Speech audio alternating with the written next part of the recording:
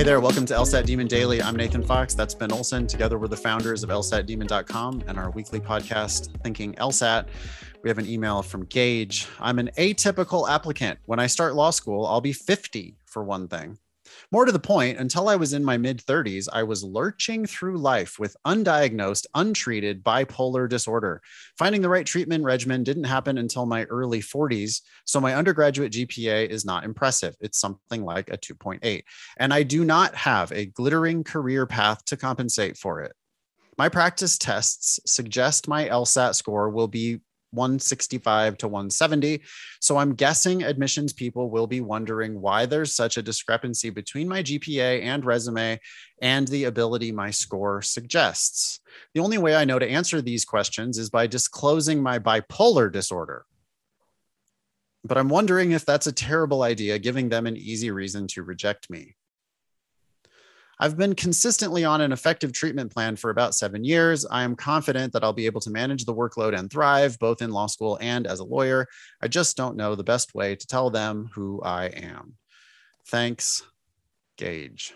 I don't love it. I don't think I would talk about it. Instead, I would just say, why do you think my LSAT you're score protesting too much? Yeah. But you could say, yeah. Gage, they're going to admit you or deny you based on your LSAT and your undergraduate GPA. 95% of that's like the only things that matter are what they have to report to the world. They don't have to report how old you are. They don't have to report your resume. They have to report your LSAT and your GPA. If you show up with the right LSAT, they're going to be interested in you. And they're not going to care how old you are. And they are going to care that they have to report your 2.8 to the world. That they're not going to be thrilled about. But you feeling like you have to explain it to them, I don't really think you do. There are plenty of people who apply with high LSAT, low GPA. True. I guess if a school asks in particular for some odd reason, you could simply say, I feel that my LSAT score better reflects my academic potential than my grades from, and then you say, what, 30 years ago? Yeah, exactly. Right. Point out the fact that the grades were a long time ago, because that's a fact. But bringing up your bipolar disorder is not a point in your favor.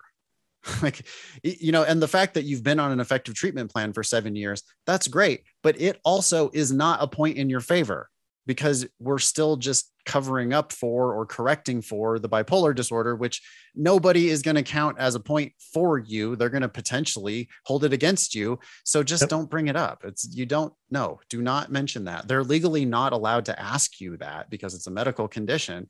Yeah. You could foolishly disclose it, but don't.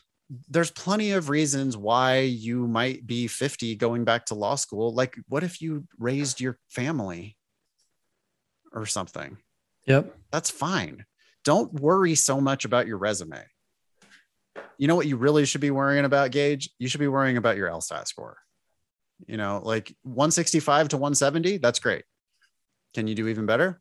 Because if you made that a 175, then you're going to become a slam dunk at almost every school. Yeah.